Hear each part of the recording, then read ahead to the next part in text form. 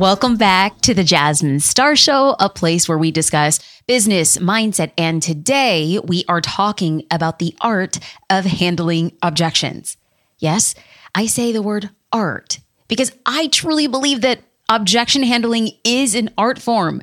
Have you ever seen a toddler get her way when you object to something? Okay, I often think that my daughter has a future career in politics, in litigation, being a silver-tongued, brilliant orator. I don't know, because if I use the word N-O with her O, can she handle that objection?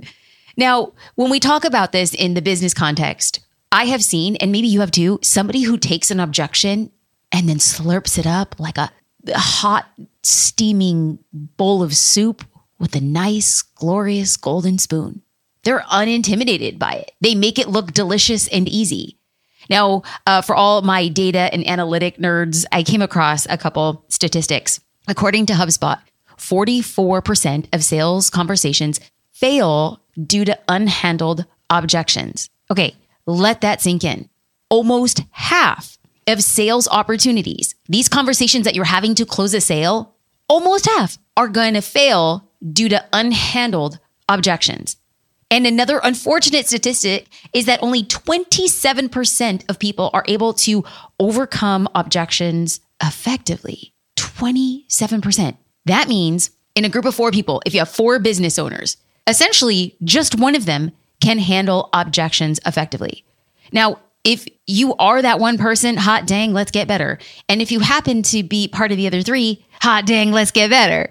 So, you could be telling yourself that you're just not good at handling objections. And that changes today because this episode is for you. And I wouldn't claim to be the best at handling objections, but I definitely know I am getting better. And I've learned a lot. Now, everything in business, sometimes it just feels hard, right? Like learning how to balance your books, learning how to hire a CFO, learning how to create investments and file taxes and change. Like every time you start something new or it feels a little uncertain, that's hard in business. But every skill can be learned, practiced, and refined over time. And that's how I view handling objections. So when I first started my career, I started off as a photographer, and it was very common within the first 2 years of our business, we had clients flying us around the United States and then around the world for their wedding. Now, one of the objections that they would put forward with us would be that they wanted to book our flights on their points.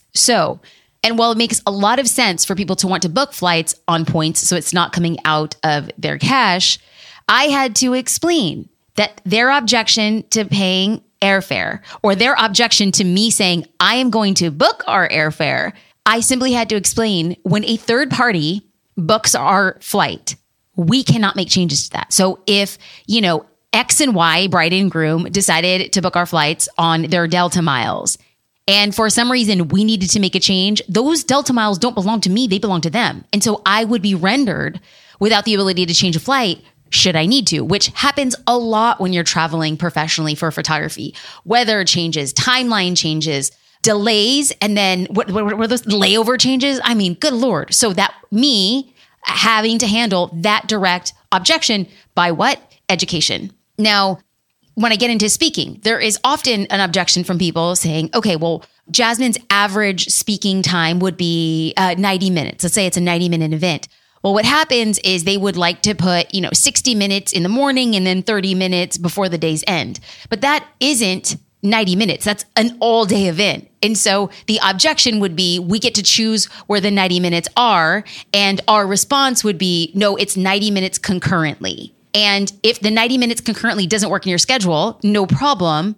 We just wouldn't include that extra 30 minutes and we'd be able to prorate whatever the case that might be. So we're handling the objections, explaining what needs to happen, and then we're amenable to find a mutual agreement. Now, it's crazy because this same offer can have 2 separate types of objections. So I experienced this in 2023. I hosted my very first mastermind and I had such a great experience with this. And as people were applying for the mastermind and then they were interviewed with the concierge for the mastermind and then they were interviewed with me. So they had to apply and then go through 2 interviews.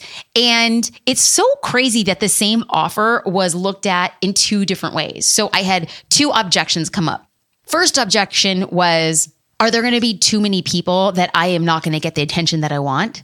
And then the second objection was, I don't know if there's going to be enough people in this group. I don't want it to be too small. And so in both of those situations, it was so important for me to upfront address each objection. Same offer, but people were looking at the offer through their lens and perspective.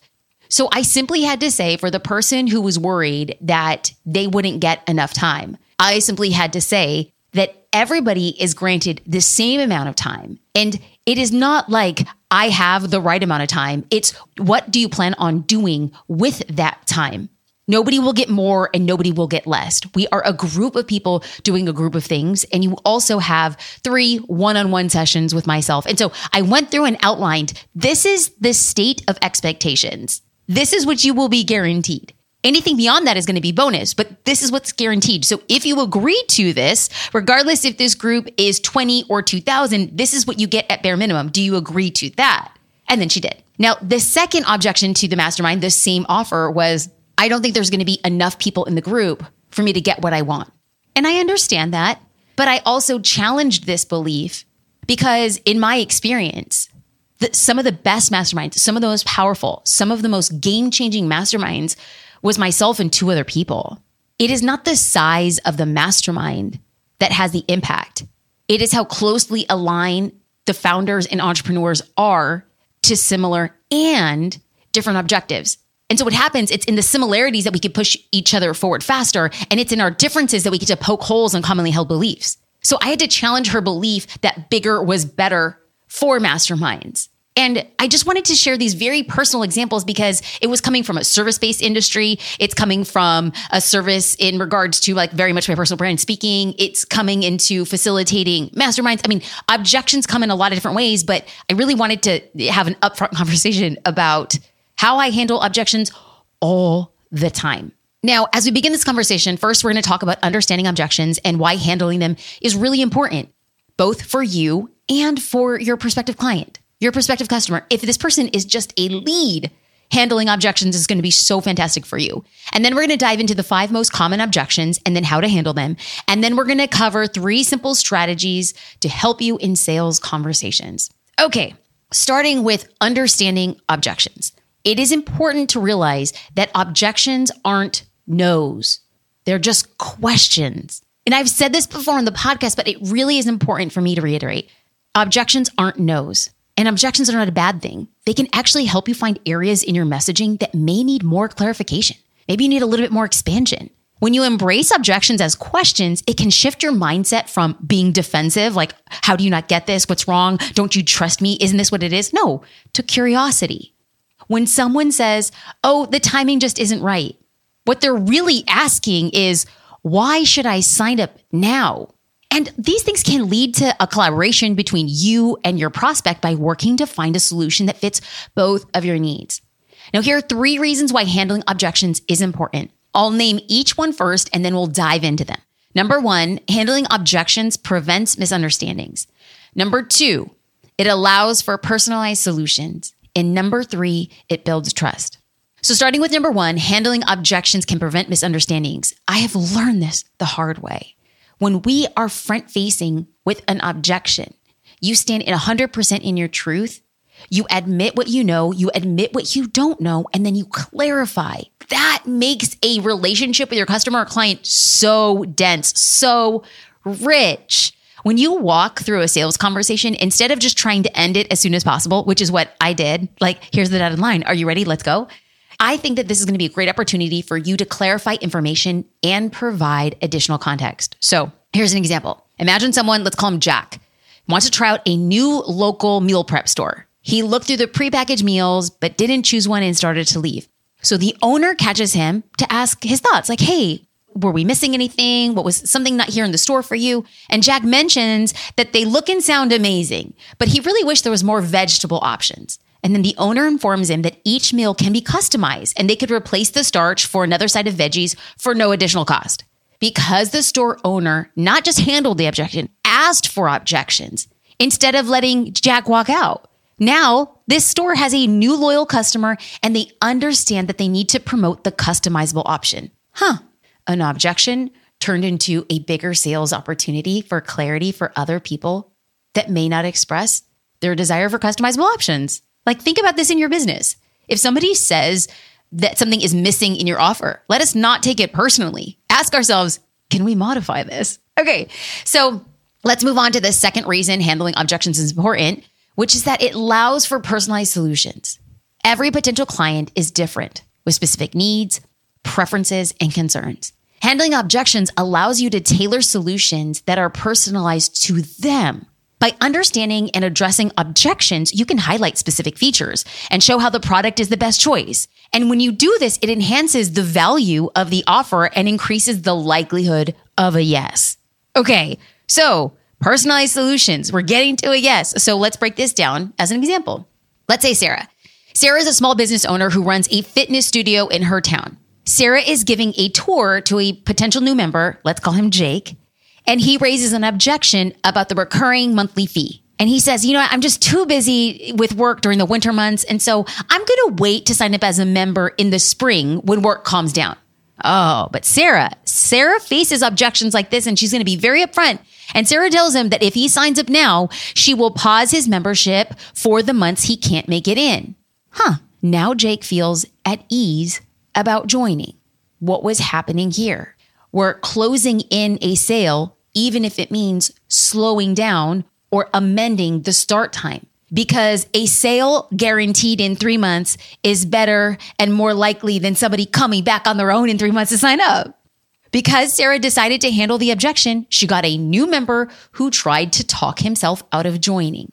Now, if she didn't handle the objection and just said, I totally understand, spring is a great time to sign up, well, she wouldn't have gotten the sale.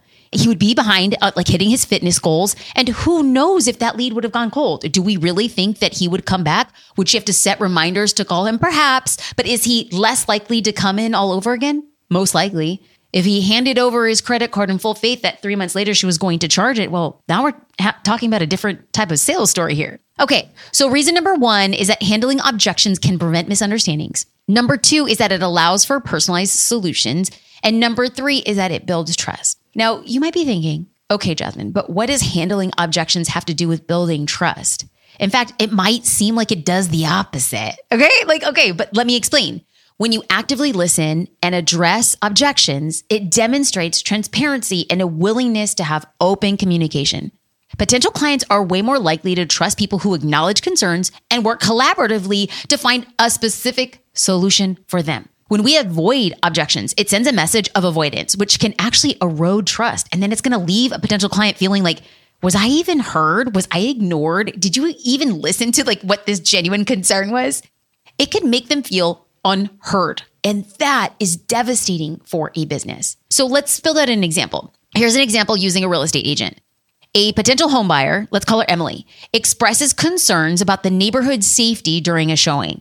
Instead of brushing off the objection, the real estate agent, we'll say Omar, actively listens and acknowledges Emily's concern. Omar, understanding the importance of trust, provides insights about local safety measures, community initiatives, and he shares positive experiences with the neighbors. So let's just take a second and pull back here.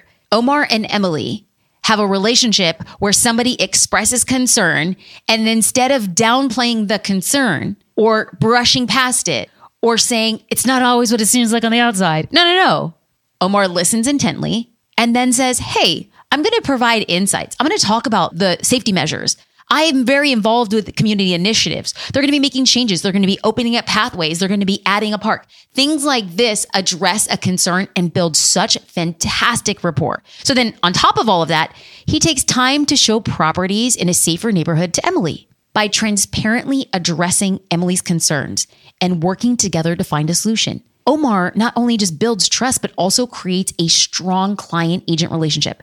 Now, then there's Emily, and she feels heard and she feels value. And now she's just like, I'm never going to work with anybody else besides Omar because he saw me and he went out of his way to ensure that I was heard and taken care of. Now, if Omar hadn't handled the objection, he would have lost a client and missed out on any future referrals Emily would send his way. Okay, So what we've just done is we've gone over objections, like what they are and why they're important to our business. Let's go over 5 of the most common objections and how to handle them. I'm going to name them first before diving in. Now, I want to take a second and let you know I have talked about objections before on the podcast.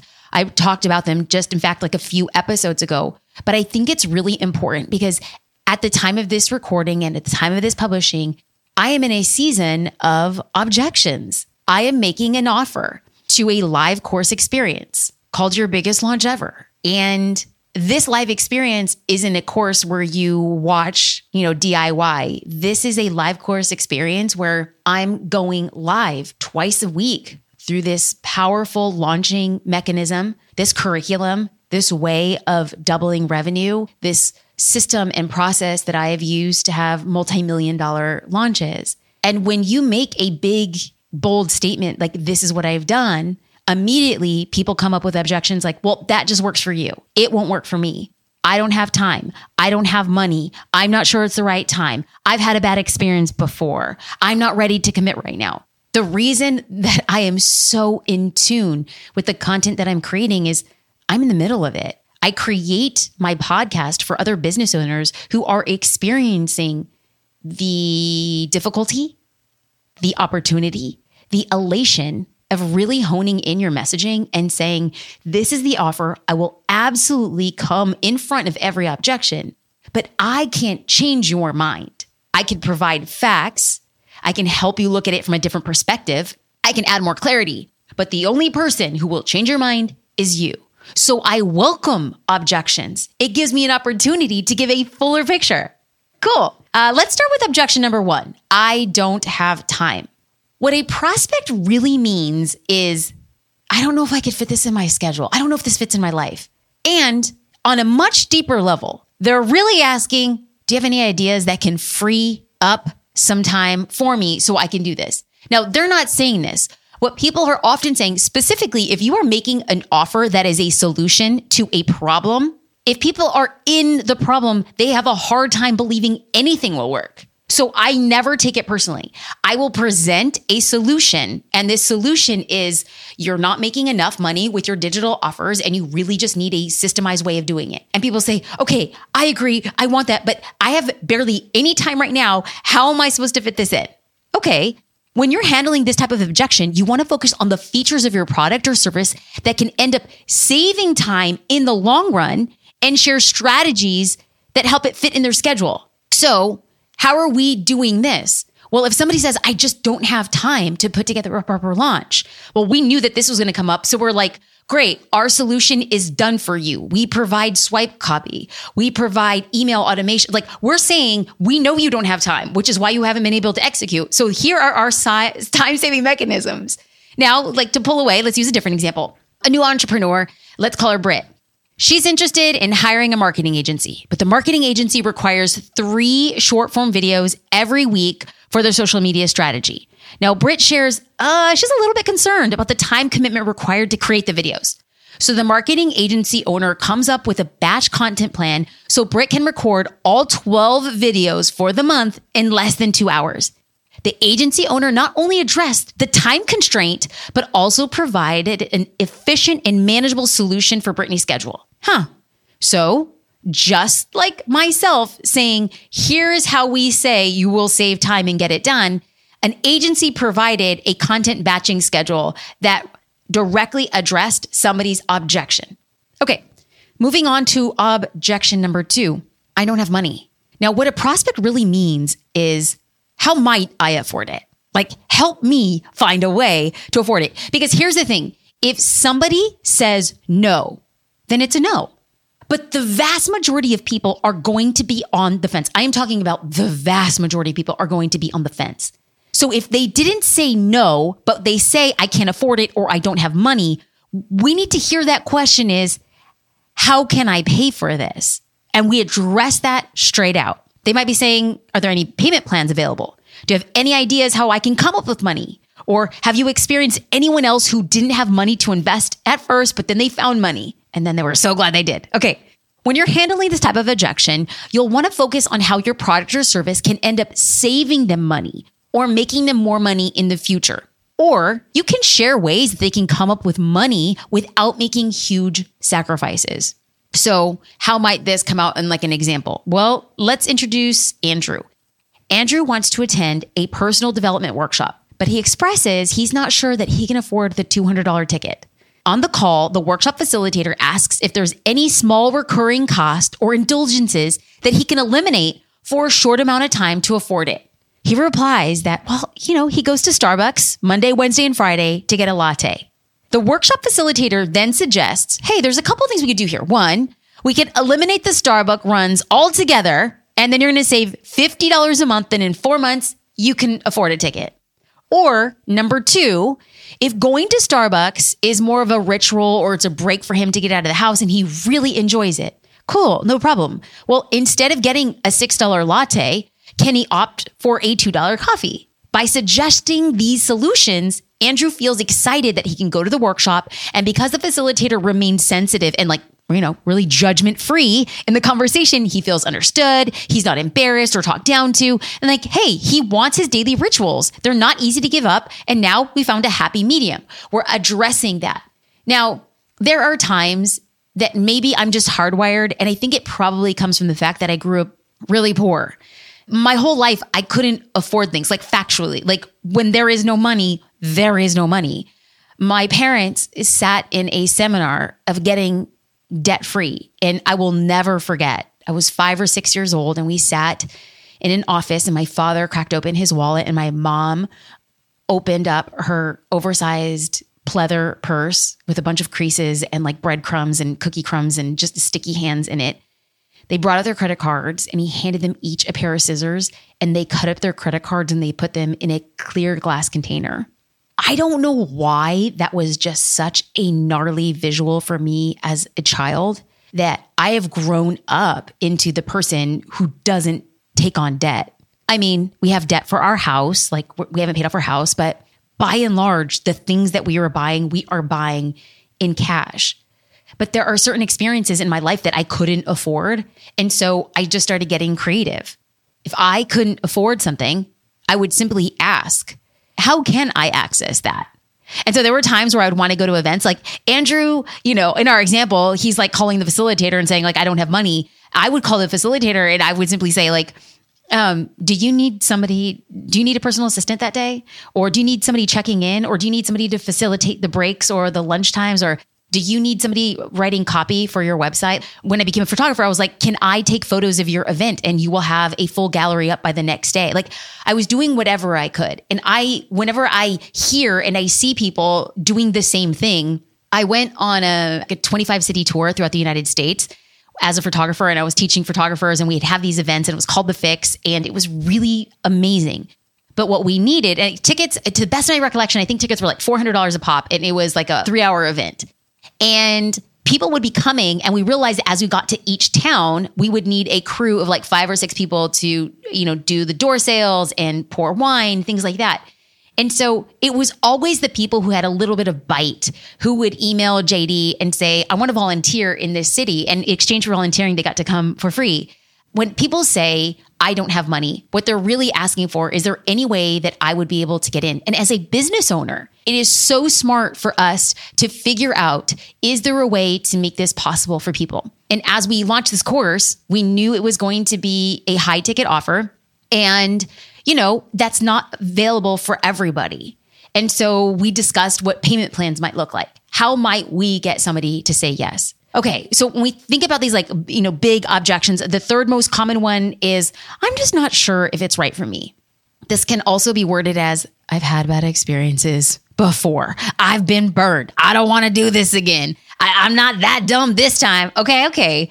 But what they're really, really deeply saying is, how is this the solution to my unique problems? How is it different from things I've bought in the past?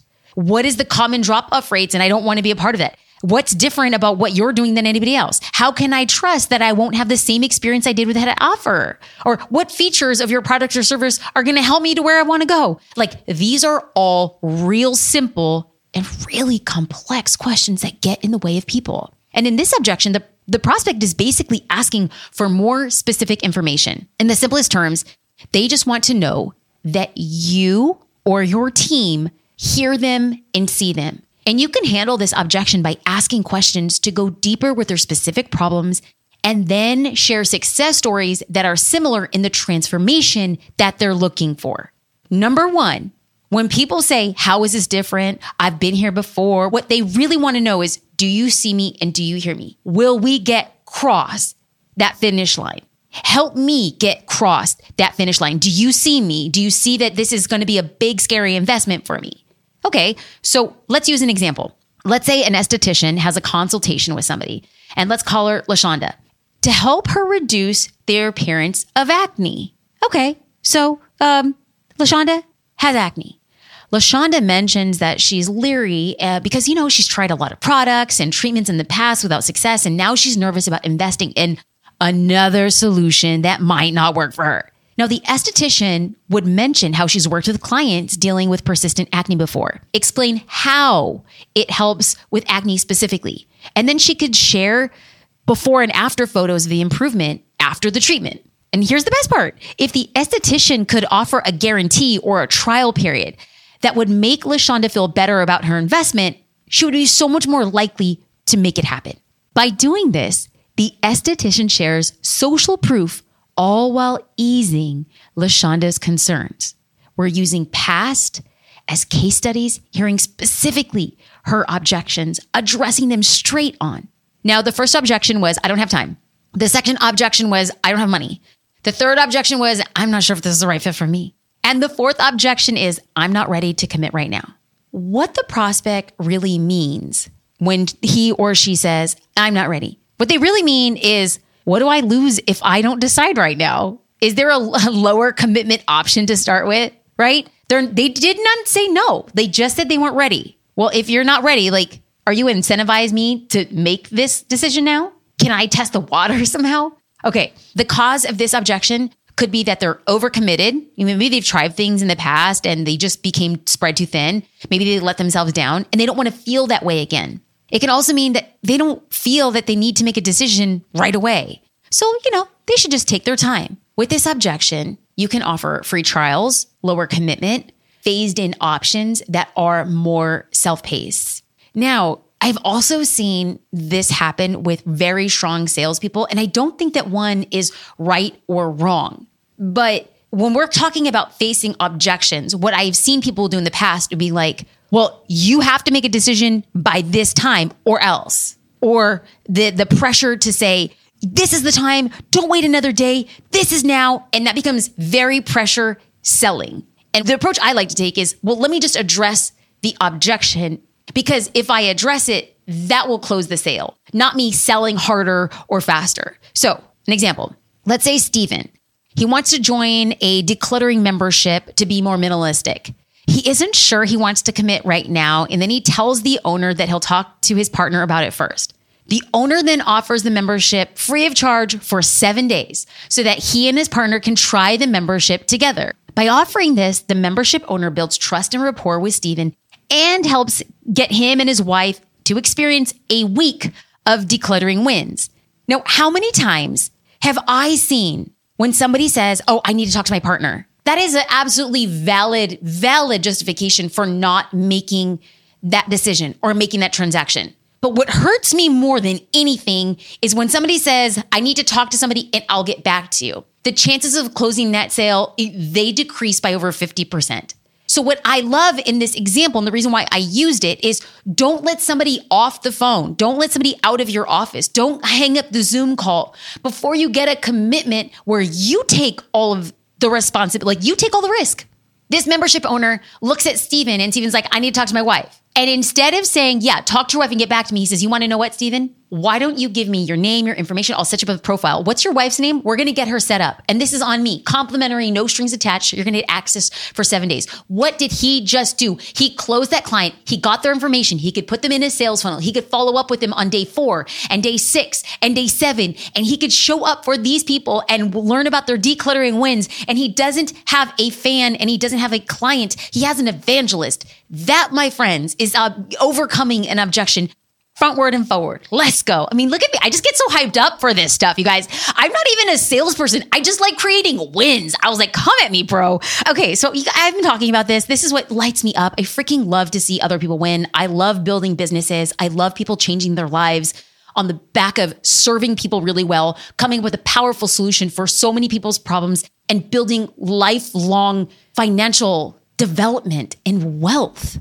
I have seen people's lives changed because they become savvy and strong business owners. And one strong tool in your belt is not being afraid of objections, but stepping into them and powerfully addressing them, not as a sales component, but as an unabashed, I'm ready to get you the solution you deserve. Hot dang, that changes everything. Okay, so I've already mentioned this before. I am very excited about this new offer we're putting together at this moment. And this is why I'm creating this podcast. We all face objections. I am in the middle of it right now. So in order to overcome it, we are offering a 14-day money-back guarantee. Do you like what I just did there? Do you like what I just did there? I did the same thing that this, decluttering membership did. Like Steven's like, I got to talk to somebody. Listen, if you are listening to this podcast and you've been seeing what's going on and people are like, I want to learn how to double my revenue. I want to launch. I don't have time, but I think that I can make time. I can get the community. I can get the coaching. I am ready to make a difference and up-level my life, but I'm not sure. I stand by what I say. 14-day money-back guarantee. Oh, okay. Okay. Let's have a quick little review real quick. Now let's talk, like a little pivot here. We're going to talk about 3 strategies that help you get more yeses in the sales process. Number 1, using the feel, felt, found method. Number 2, only offering sales calls early in the week. And number 3, do your homework and research your prospects. Okay, y'all, I live for this stuff. Just give me good business. Okay, strategy number 1 is using the feel, felt, found, FFF. Okay, this is the FFF method. This is a 3-step process that helps you show empathy and understanding. And this is how it works. When you get an objection, form your response in these 3 parts. Starting with feel, acknowledge the prospect's feelings or concerns. For example, I understand that this is a big commitment right now, and that can feel overwhelming. I'm feeling what they're feeling. Then we move on to felt. Share that others or yourself have felt the same way. This lets your prospect know that they are not alone. For instance, I could choose to say, many of our clients have felt this way when they were deciding to join this program. Okay. And then we finish with found. Share the positive outcomes or solutions when others said yes. So for example, we could say, but what they found is that they were able to listen to the training videos in the car, shower while cleaning the house, and it didn't take nearly as much extra time as they thought it would, and they got amazing results. Okay, this step provides reassurance. So now what I'm going to do is I'm going to break it down so we hear exactly what I might say in an objection. Feel, I understand that this is a big commitment right now, and that can feel overwhelming. Felt, many of our clients have felt this way when they were deciding to join this program. Found, but what they found is that they were able to listen to training videos in the car, shower while cleaning the house, and it didn't take as much extra time as they thought it would, and they got amazing results. There it is, right there, friends. Feel, felt, found. This is empowering you to be a lot more confident as you address objections. Remember, objections aren't no. They're nothing to be afraid of. Strategy number 2 is only offering sales calls early in the week. Now, not everybody takes sales calls, but find a principle of how you're closing, and then you could apply this to your business where it fits. So if you can believe this, we, on average, humans, like people, specifically business owners, people you're selling to, busy moms, stay-at-home dads. I mean, the people you're selling to, we as humans, on average, are making 35,000 decisions a day. We just got to pause for that. We are making 35,000 decisions per day. At the end of the week, people experience decision fatigue. You want them to feel excited about this decision and not drained. So scheduling calls Monday through Wednesday is when they are most likely to be mentally fresh and receptive. And I know that this isn't always possible, but try your best to make it happen. At the time of this recording, we have decided that the doors are going to close on a Tuesday. Why? Well, number 1, I don't like pressured sales. I like people to get educated. I like to give people time to voice their objections. I like to give people the opportunity to reach out to our support team. I like people to send me DMs, and I need time to connect with people one-on-one. And so we are closing the doors on a Tuesday. Why? Because I want people to sit over the weekend. I want them to talk to whoever they need to talk to and then make a good, fresh decision on that Monday or Tuesday. Let's go. Strategy number 3 is to do your homework. Before a sales call, research your prospects' backgrounds and potential objections. This preparation helps you navigate the conversation more smoothly, leading to a yes.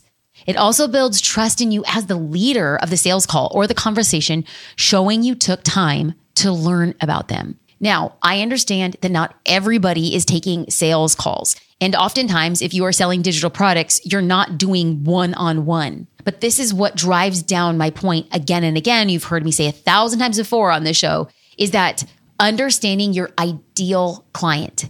Every time we were making a decision around making an offer for our dream customer, we call her Angie. We made up this person. We made up a name. We made up pressure points.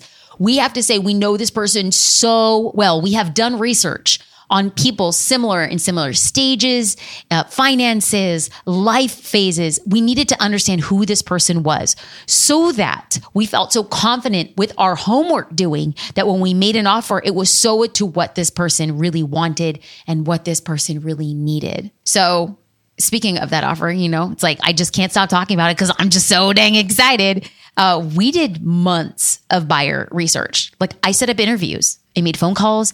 I read their social posts. I read their blog posts. I watched their content. I was leaving comments. I was just like, oh, I know more about who I want to sell to than I ever have before. And this helped me anticipate their objections. And so we are prepared to answer them effectively when the doors open. When you do homework, you are prepared. You don't take objections personally. And better yet, you don't take objections as a no. You will not be part of the 44% of business owners who let sales conversations dwindle in the wind. Not you, not this year. Okay, we've covered a lot. Y'all, are you sick of hearing me talk? I mean, if you made it to this point, let's go. We're going to review what we talked about. First, we covered that objections aren't no's, they're just questions. Then we talked about why handling objections is important, and here are the 3 reasons. Number 1, handling objections prevents misunderstandings. Number 2, it allows for personalized solutions. And number 3, it builds trust. Then we covered how to handle the 5 most common objections, which are, I don't have time, I don't have money, I'm not sure if it's the right fit for me, I've had a bad experience before, and I'm not ready to commit right now. And then we dove into 3 strategies to help you close during the sales process, which are number 1, using the feel, felt, found method. Number 2, only offering sales calls early in the week. And number 3, do your homework and research your prospect. At the beginning of this episode, I said that objection handling is an art form that is learned. It is practiced and it is refined over time. Listening to this episode was the learning aspect. Now it's time for you to go and practice. Get your spouse, a friend, a fellow business owner, whoever, and start role-playing with objection handling. Encourage this person to give you honest feedback about how your response made them feel. Literally, your response is going to make them feel something, and you need to know how you're coming across. This is so helpful for as you address objections in real life and in real time. This is how you get better. This is how you make more money. This is how you impact more lives with the product or service that you created. Thank you for listening to The Jasmine Star Show.